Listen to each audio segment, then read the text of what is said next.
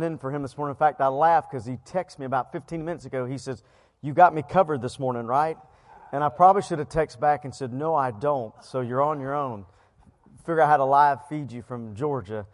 Glad you're here this morning. We are going to be in Hebrews chapter 12, verse 1, just one verse today. And we're going to talk about running your race. The Bible is so neat because the Bible gives us a lot of different metaphors. It gives us stories. It gives us what we call parables, earthly stories with heavenly meanings. And the Bible gives us things that help us to understand, to help us to picture how our life should be.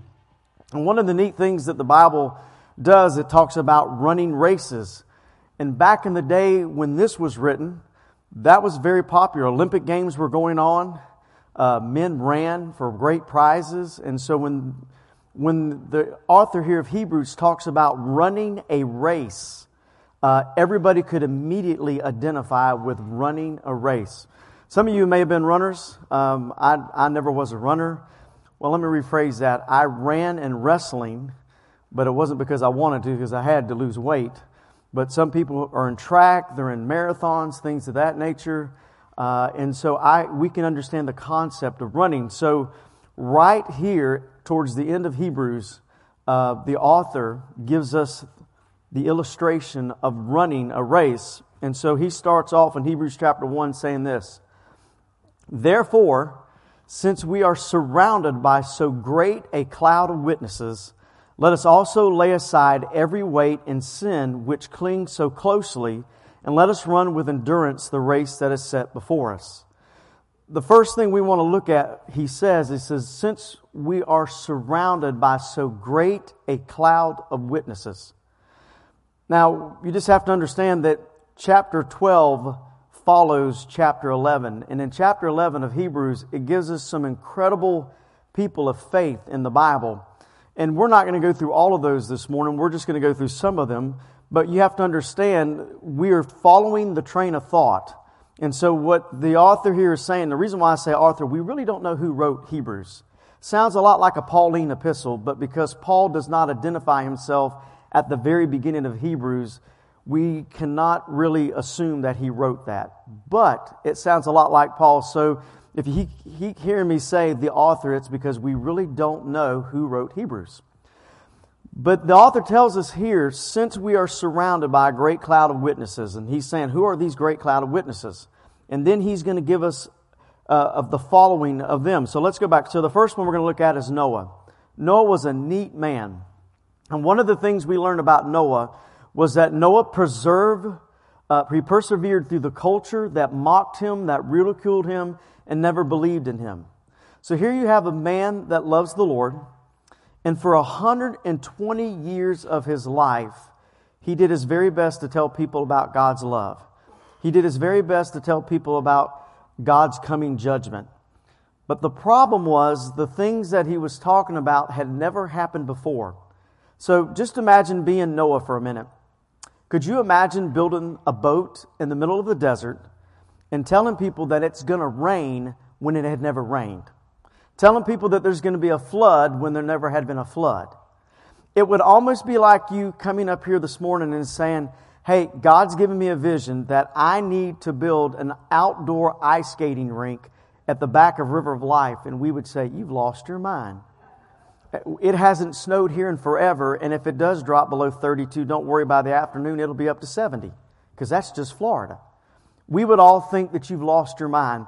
Well, here's a man that had enough faith in his God that regardless of how much the culture mocked him, ridiculed him, persecuted him, he kept his faith in the Lord to know that whatever God said was true and that God fulfilled His promise. God was not fast to fulfill His promise, but then again, when you're building a boat that's about 400 yards long, about 80 feet tall, and you don't have equipment and cranes and scaffolding, it's going to probably take you 120 years to build it. Especially when there's only really 4 of you and your 3 sons. Probably had the daughter-in-laws help out a little bit, so it took him a while. But what you need to understand is that this wasn't something that God told him on Monday and by Wednesday night it was taken care of. This was something that God told him, and it took over 120 years for this thing to take place. But Noah was a great man of faith because he believed what God told him, and regardless of what the culture told him, he never veered from that. He persevered and did what God told him to do. And so for us this morning, there are times when we're going to have to step out and be bold in our commitment and our love to the Lord Jesus Christ. And even though the culture tells you exactly the opposite, we need to stand firm on what we believe and make it vocal. You have to understand, Noah just wasn't quiet. Noah had a responsibility. Noah's responsibility was to let the lost world know that there was a coming judgment, there was a coming flood, and to turn their hearts to the Lord. We know that he never won a convert. It's our responsibility, rather than to ridicule and mock our culture, to pray for them, explain to them God's love and God's judgment, so eventually they'll get the picture and come back to Him. So here's our first man of great faith, Noah. Abraham, who is the father, as we know. You know, Abraham had to leave his home, his comfort zone, and he had to move. Now, that seems really easy to do, but if God ever told you to move and He didn't tell you where you were moving to, just to set out and start going, could you do that? Because see, that's what He told Abraham. Abraham, you're going to get ready to move. Where am I moving to? Well, I'm not going to tell you that yet. You just start moving and we'll figure that out. Could you imagine going home today and telling your family, hey, we're moving. Well, where are we moving to? I don't know. We're just going to start heading west and we'll figure it out when we get there. Could anybody do that? Y'all are brave. I could not. Man, I'm the guy that always has to know what's going on next. You know, everything has to be right in a row. And I could not imagine saying, we're going to move. I just don't have a clue where. That's what he had to do. Well, then, not only that, now he's 100 years old. And God had already promised him years earlier that he was going to have a child that would be his offspring. Could you imagine being 100 years old and now becoming a father? But Abraham had that belief. He stepped outside of his comfort zone to move. He had great faith to know that God can do the impossible in his life. And because of that, he's known as a man of great faith. So for us this morning, what we need to understand is that every now and then God wants to move you outside your comfort zone. God's going to tell you to start going, but He's not going to tell you where point number 2 is at, because He wants to see if you'll leave point 1 to start moving to point 2. And when you finally get there, He'll show you where point 2 is at. Not only that, God sometimes is going to make you go outside every physical, logical, rational reasoning there is to do what He wants you to do. You say, God, I'm too old. I can't do that. Never tell God you're too old. After all, if Abraham was 100 and just became a father, and we're not going to talk about him this morning, but if Moses was 80-something before he ever started his first ministry, you are not too old. You are just where you need to be. And so we say, since we're we're surrounded by a great crowd.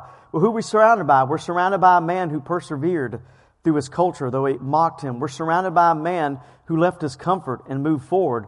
We're surrounded by a man who never lost his trust in the Lord despite all the tragedies in his life. Joseph and Daniel are the only 2 main characters in the Bible that nothing ever negative is said about them. No sin is ever mentioned. Joseph was the man with the coat of many colors we read about, Jacob's son that Jacob loved so much. You know, and Joseph had these dreams, and he shared these dreams with his brothers. And of course they got mad and they said, let's kill him. Like, no, we better not kill him. Let's just sell him. And so they sold him into slavery. Could you imagine? Now, I understand if you have brothers and sisters, there have been times death has come into the picture. And there have been times you wish you probably could have sold them away to somewhere else so they didn't have to live with you. Right? They sell him to a foreign nation as a young man, young teenage boy. And so he's faithful. He never loses his faith in the Lord. And now all of a sudden he's a hard worker. He begins to gain status with Pharaoh. And all of a sudden now Pharaoh's wife starts hitting on him. And because he loves the Lord and he won't submit to her temptation, now he gets thrown into prison for 2 years. Here's a guy that was sold into slavery by his brothers, had to work his way up, now is in prison, and now he finally reaches the status of where he needs to be, that God wants to use him. But what you have to understand is that he never lost his faith in the Lord, regardless of how bad his life had become. And so for us, we have to never, ever lose our faith and our trust and our fellowship of the Lord, regardless of how bad life is. Now, I understand some of you have had probably a rough upbringing in life. But typically, if you look around other people, they're probably worse off than you. So it's not as bad as you think. It's always worse. And what we need to see from Joseph was that despite all the circumstances, he never lost his faith in the Lord. Well, the next one's Joshua. Here's a young man that now takes over leading the children of Israel into the promised land. He comes to Jericho.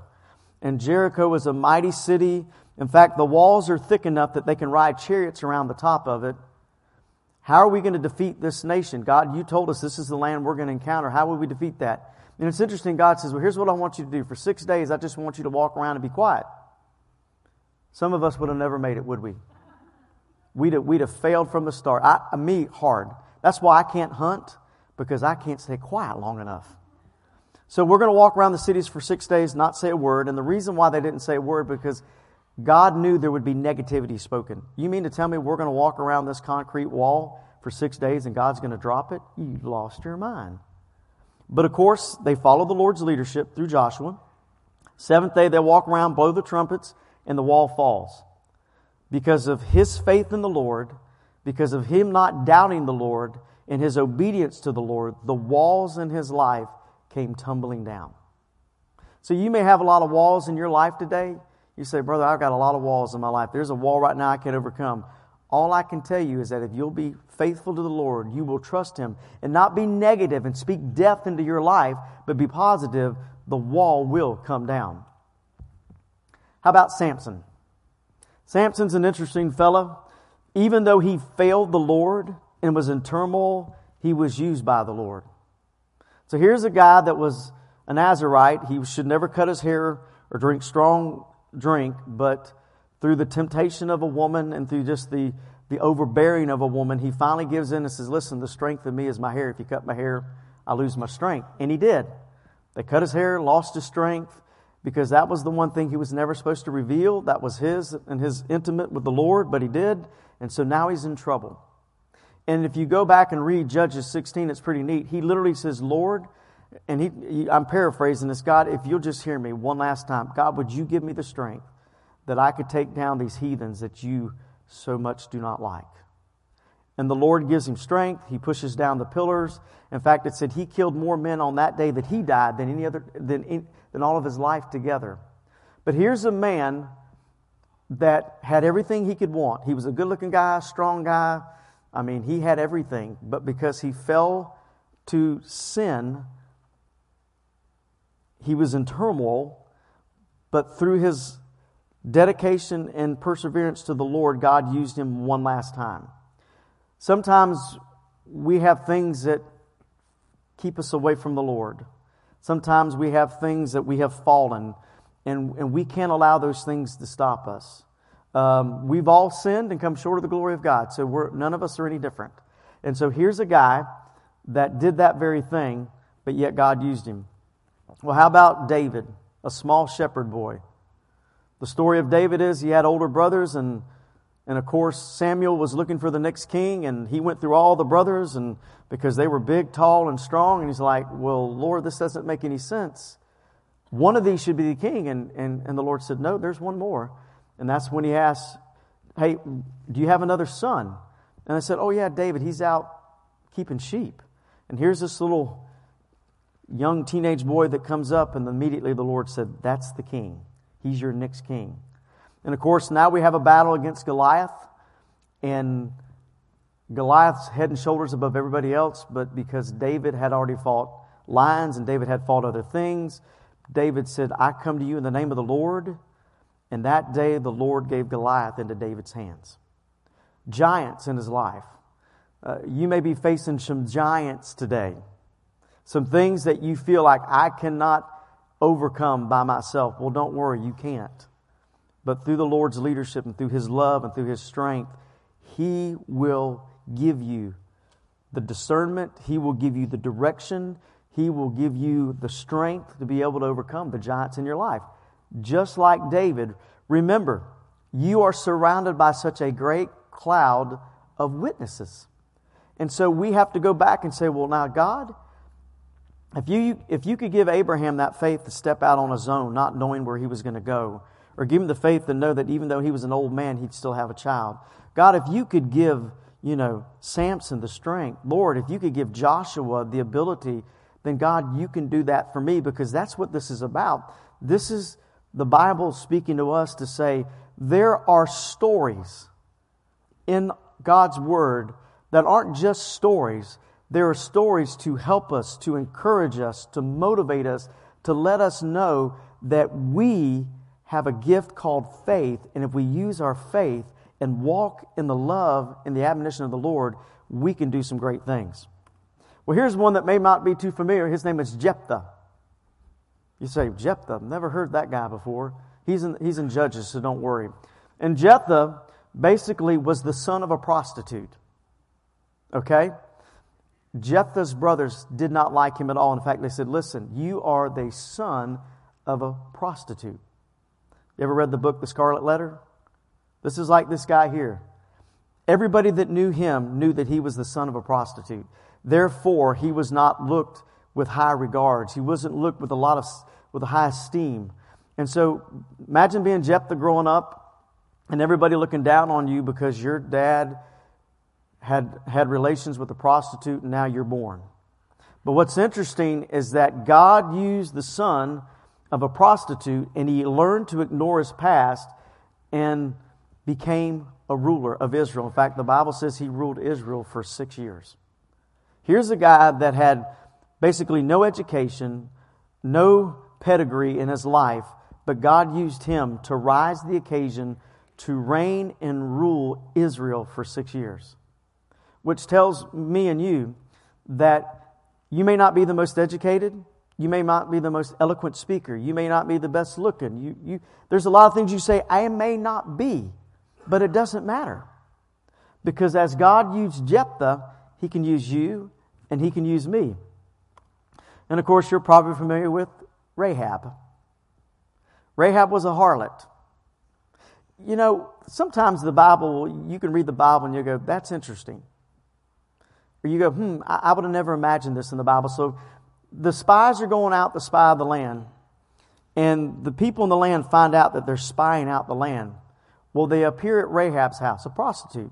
Well, she hides them, knowing that if they find them at her house, they will kill her. But see, Rahab had enough trust in the Lord. Rahab had enough understanding who God's men were, that despite her lifestyle and despite her reputation and despite maybe even the outcome of getting caught, she protected the spies. And because when they went in to destroy the city, they saved her life. A prostitute. See, God can use anybody and everybody He so chooses. We just have to learn to have the faith to trust Him and know what He's doing around our life. This one's stretches me a little bit, because I always think about God using godly people to do godly things, and yet He uses a prostitute, because it doesn't say she was a former prostitute. It says she was a prostitute. Now here's what's really bad about that. To this day, what do we know her as? A prostitute. We don't really know her as this wonderful woman that saved the spies going into the promised land that allowed Israel to move in. We just know her as the prostitute that God used. And sometimes our past will taint us and we'll be labeled for life. But don't let that label stop you or hinder you. Know that regardless of the label in your life, God can still use you. Period. As He used her. Last, how about Jacob? Jacob was a liar. He was a very deceitful man. He deceived his brother. He deceived his father. Jacob was just full-blown liar. But he had an encounter with the Lord one night in the wilderness. And he would not let go of the Lord until God blessed him. And then Jacob became the father of the 12 tribes of Israel. Although he started rough in life, and although his upbringing wasn't the best, because he had an encounter with the Lord, it changed everything. And when he had that encounter with God, his whole life changed and he never looked back. And sometimes it doesn't matter how we've started in life. If we'll have that encounter with God and let God change our life, man, life gets good. So there are a lot more mentioned in Hebrews 11 that I'm not going to mention this morning. But what I want you to see is the Bible says, since we are surrounded by such a great cloud of witnesses, and I've just given you a few examples this morning to give you an idea that there are a lot of different people that come from different cultures, come from different backgrounds, have different upbringings, that God used every last one of them. And all they had to do was to trust Him and walk with Him. Well, there's a few more witnesses that are encouraging this morning. How about angels? We are surrounded by such a great cloud of witnesses. Well, the Bible tells us in Hebrews 12:22, later on in this chapter, "Know you have come to Mount Zion, to the city of the living God, the heavenly Jerusalem, and to countless thousands of angels in a joyful gathering." Countless, and that's the key, countless. In other words, there are so many that we can't count them. Revelation. I looked again and I heard the voices of thousands and millions of angels. So, in this very place right now, because you're human, there are countless angels in this building right now. And these angels are in here for us. This is what it tells us in Matthew. "Beware that you don't look down on any of these little ones, for I tell you that in heaven their angels are always in the presence of my heavenly Father." Which tells us that you could say you have a guardian angel. Now, I don't know if some of you are working your guardian angels over or not. You're wearing them out because of all the crazy things you're doing. But here's what we do know.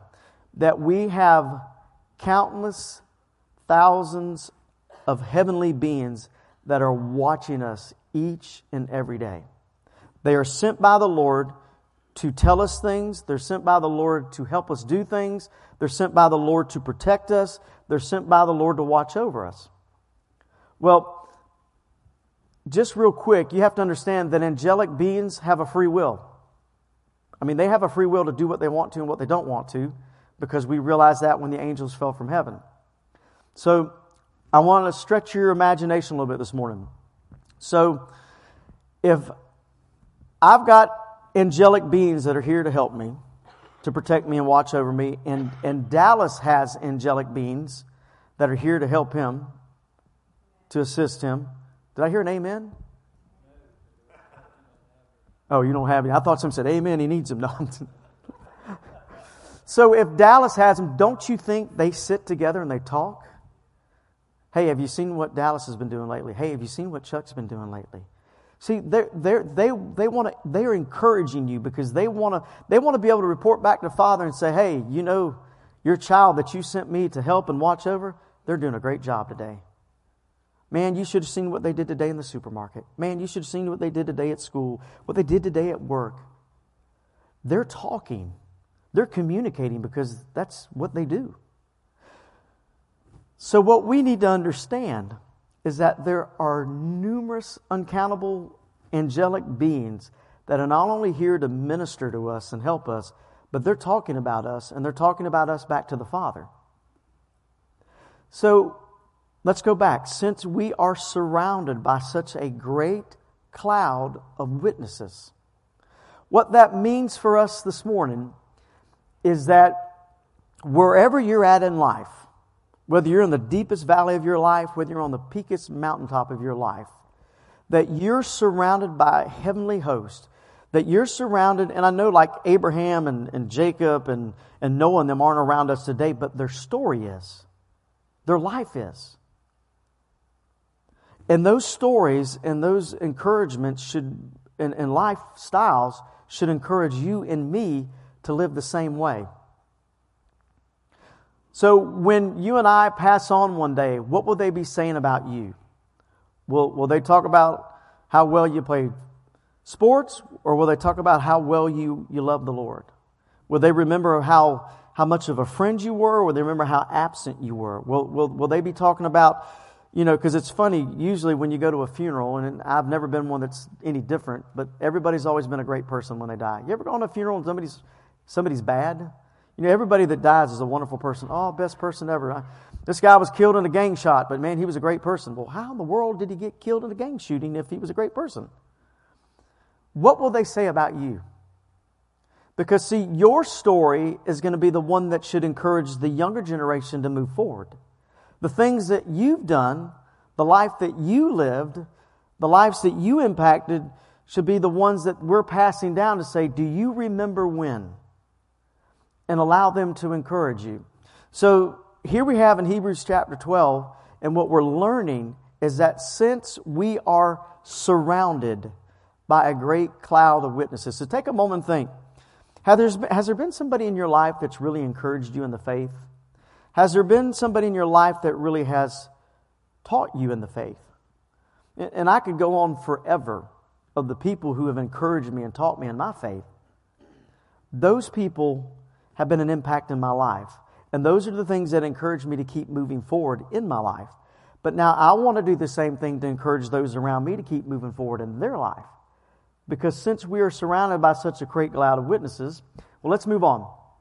Therefore, since we are surrounded by such a great cloud of witnesses, let us also lay aside every weight and sin which clings so closely. So we're told that we need to lay aside every weight and sin that so just entangles us, slows us down. This is how some of you look in your Christian life. Carrying a lot of baggage. It's hard to do things when you carry a lot of baggage. You ever watched anybody run a sprinter's race with a backpack on or with armor on? Although I did read this week that there's a man that runs marathons in full armor. I'm not sure why. Runs marathons, but usually marathons runners have those little skimpy shorts on. I don't want to gross you out too much. See, back in the Bible days, they didn't have any clothes on when they ran. Because the less you had on, the faster you could be. That was just the way it worked. And what he's saying is, see, once again, he's given us the picture of a race. You're running a race. And if you're carrying around heavy duffel bags, if you're carrying around a lot of baggage in life, you can't be running the race very good, can you? I remember a few years ago, my daughter Carly said, "Dad, do you think I'll go to college and for softball?" I said, "Probably not." And she said, "Well, Dad, what do I need to do to go to college to really make it?" I said, "Well, Carly, baby, you're going to have to lose a little bit of weight. You're a little overweight. And for those of you who don't know, before Carly came back, Carly was a little bit heavy." I said, "If you want to really go to college and play ball, you're going to have to lose some weight. And I know when you lose some weight, it'll make a difference." So in between Carly's sophomore and junior year, she dropped about 30 pounds. And all of a sudden, Carly became extremely fast and extremely just agile and quick and elegant because she dropped 30 pounds. Think about that. If you're going to race me and I hand you a 30-pound weight, you're not going to run as fast as you can. It's just the way it is. You never see people like me running the 100-yard dash. Not unless there's a bear or a mean dog behind me. It just doesn't work. All those people that run these sprinters races or marathons are real what? They are thin because the less you weigh, the faster you'll be. The same principle applies for us in our Christian walk. The less weight we carry, baggage, the less hindrances and memories and things we have in our life, the easier it's going to be to run the Christian life. And you get up in the morning and the devil immediately reminds you of things in your past, or reminds you of things in your life right now, or reminds you of things that you're going to encounter. And what that does, that just weighs you down. And rather than spending the day praising the Lord and ministering to people, you're too busy reflecting back on your past experiences, reflecting back on what happened and how God's never going to be able to use you, and wishing you could do things different. Well, you've already committed. The past is done and over with. You can't go back and change it. So let's not worry about it. We got to move forward. And so let's real quick go back to the people we just talked about. So let's look at Jephthah. Do you realize Jephthah was the son of a prostitute? Everybody looked down on him because he was the son of a prostitute. And so what Jephthah had to overcome was his confidence problem in being a leader that everybody would look up to, and overcoming all the insecurities that he thought everybody was talking about him. See, a lot of times you won't do things because you're afraid of what people are going to say about you. Well, you know, I'm not skilled enough to do that. Who says you're not? Who told you you're not? If God's telling you to do something, what He's going to do in your life is He's going to begin to prepare you. He's going to begin to educate you. He's going to begin to mold you and make you into the person you're supposed to be. Period. But as long as the devil strikes that baggage in your life to say, listen, your upbringing was not the best. You came from a broken home, or you came from a poor home, or you came from the other side of the city, then see, God can never use you. And that's what Jephthah was like growing up. But once he learned that he could become the ruler and the leader of Israel, he left all that behind him. He went to battle, won the battle, and became Israel's leader for 6 years. So what that tells you and me this morning is that if you're struggling this morning with your confidence, wondering if you have the ability to do it, don't worry, you probably don't, but God will give you the ability to do it. And through time, you will master what God wants you to master. If you're worried about being insecure, most every one of us are insecure. We're always insecure about how we teach and how we do things. Don't worry. If God is leading you, walk that life of faith out, and He will instill that truth in you to overcome that. Well, how about Rahab? Harlot, the reputation she had. Well, you know, I've got a reputation around here. Well, that's okay. Prove everybody your reputation's changing. I mean, come on, don't you imagine when all this was said and done, they said, they spared Rahab, the harlot's life? I mean, come on, there had to be some good people in that city. Why Rahab?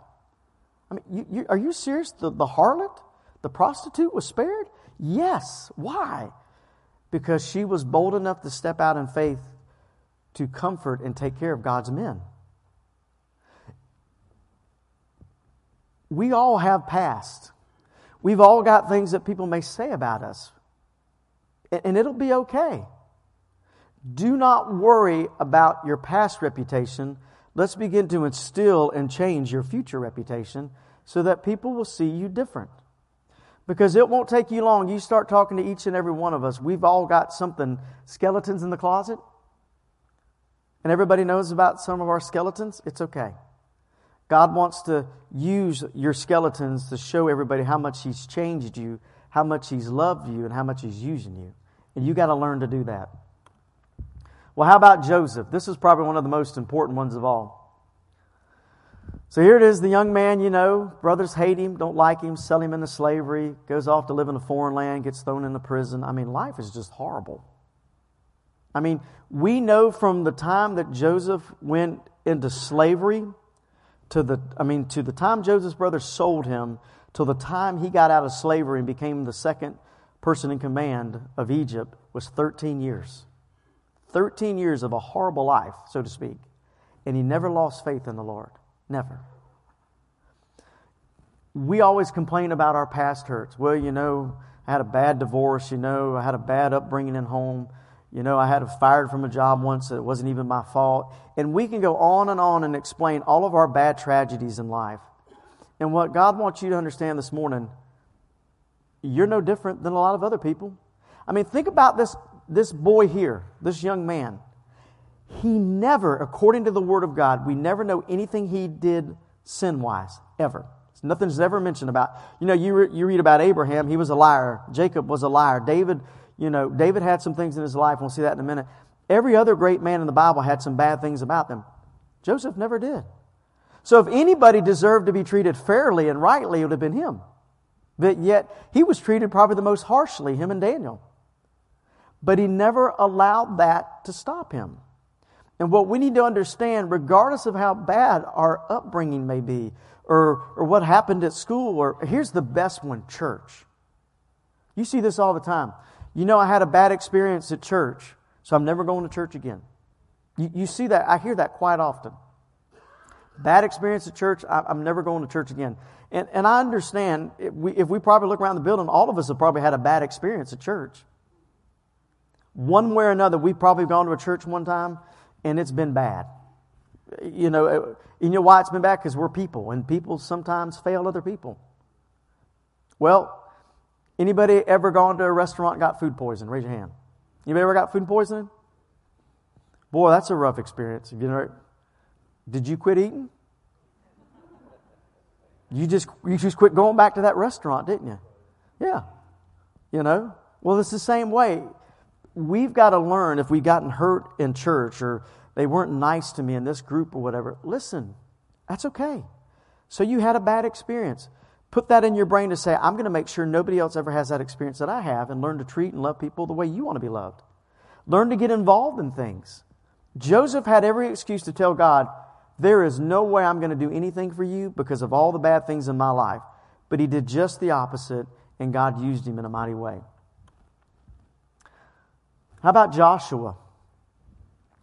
Joshua was Moses' man, and now he's got to step up into Moses' footsteps and his shoes and lead the children of Israel. So he had to follow into Moses. Could you imagine following into Moses' footstep? Moses never did that way, Joshua. Come on, Joshua. Moses wouldn't have done it like that.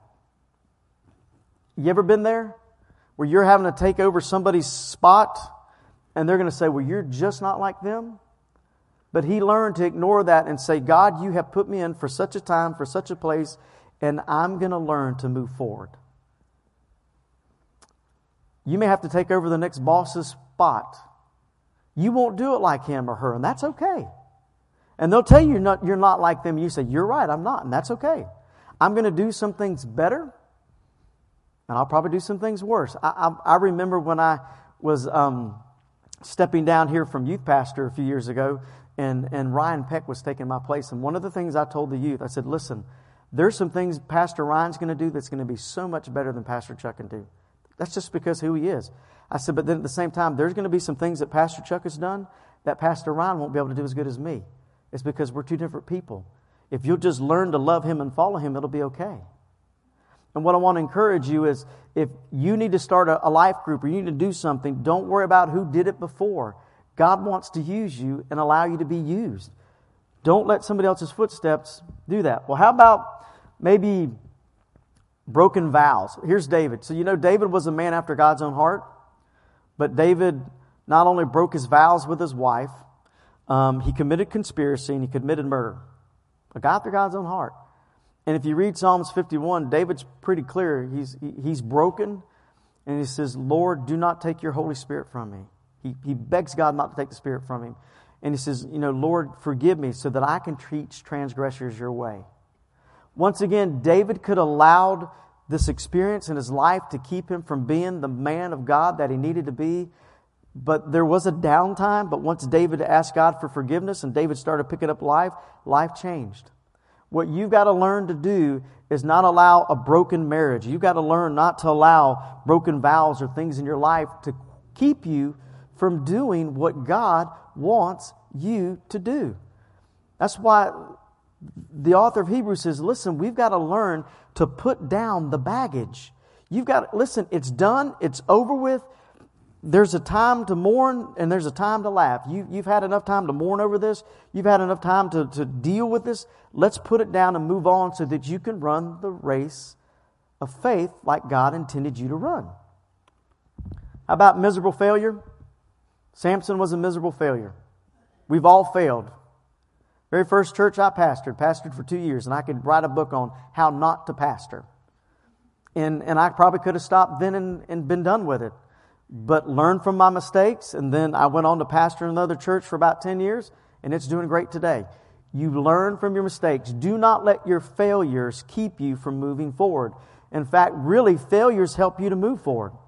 Stephen Covey, the author of The 7 Habits of Highly Effective People, said, if you want an industry or you want your company to grow, increase your failure rate. Because if you're increasing your failure rate, that means you're trying new and different things every day. Well, I've never taught a life group. Well, try it. Well, I taught it and it failed. That's okay. Try it again. I've never done this for the Lord. Well, try it. If it fails, it's okay. Try it again. Increase the failure rate. Samson failed, but God used him. How about Gideon? Gideon doubted. We didn't study Gideon a few minutes ago, but Gideon, the Lord told Gideon what to do. He said, Lord, I'm not really sure about this, so how about tomorrow I'm going to put this fleece on the ground, and when I wake up, the fleece will be dry, the ground will be wet. And the Lord answered him. He said, okay, Lord, I'm still not sure. How about the next day, the fleece will be wet and the ground will be dry? And the ground was the same way. He said, okay, Lord, I get it. This is what you want me to do. He doubted what God told him. Sometimes we doubt. God tells us to do something and we doubt and we doubt. And we've got to learn not to doubt. We've got to learn to move forward. And of course, Jacob, the liar, the deceiver, you got to learn your past is your past. We need to move forward. What I want to encourage you this morning is to understand you are surrounded by a great cloud of witnesses. We've got to learn to drop the baggage in our life. Let it go and move on. Brothers, I do not consider myself to have made my own, but one thing I do, what? I forget what lies behind, and I'm straining forward to what lies ahead. Paul was a murderer. Paul was a racist. God changed his life. And Paul says, when I go to minister to churches, I'm sure there are people in that church, I've killed their family members. But I've got to learn not to remember that. What I've got to learn is to share and show the love of God and the Word of God that He's given me. And so what we've got to learn to do this morning is forget the past and move forward. And when the devil wants to remind you about your past, you say, nope, I clearly remember forgetting that. When the devil wants to remind you of the past, you simply remind him, I clearly remember forgetting that. I'm not going to allow that to hang over my head so that I cannot move forward. And of course, he tells us, let us run with endurance the race that is set before us. So we've got witnesses to encourage us to move us forward. He wants us to put away all the baggage that is slowing us down, that are keeping us from stepping out in life. And last, he said, you need to run that race that's set before you. Well, all of our races will not be the same. That's what 1 Peter 4:10 says. As each has received a gift, use it to serve one another as good stewards of God's grace. God has given each and every one of us abilities. And He wants you to use your ability to not only further His kingdom, but bless your life. When you will use the gifts that God's given you. For instance, I don't have the gift of carpentry, and I'm not going to try it. It's okay. And I really don't have the gift of electronics. I just kind of manage to get through there. But I use the gift God's given me. God's given some of you gifts with your hands. He's given some of you the gift with your mouth to encourage people, to love people. Giving you the gift to pray. Giving you the gift to share. God's given each and every one of us a gift. And when we use our gift, man, not only are you going to be a happy person, not only are you going to be excited about life, but you're going to bless those around us. So the author of Hebrews says, listen, since we're surrounded by all of these people that are encouraging us and helping us to move forward, you got to learn to forget your past. You got to learn to shed all that weight out of your life. And you've got to learn to just pick up what God's given you and use your gift. So this morning, run your race. I don't know what your race will be. My race may be different from yours, but we're all running towards the kingdom. And God wants to encourage you this morning to run your race, not only so that it will bless your life, but it's going to bless the lives of those around you. And whatever you do, don't allow Satan to remind you of your past. You tell him, God's forgiven me. I clearly remember forgetting that, and God's going to use me, and I'm going to bless people around me. Let's pray.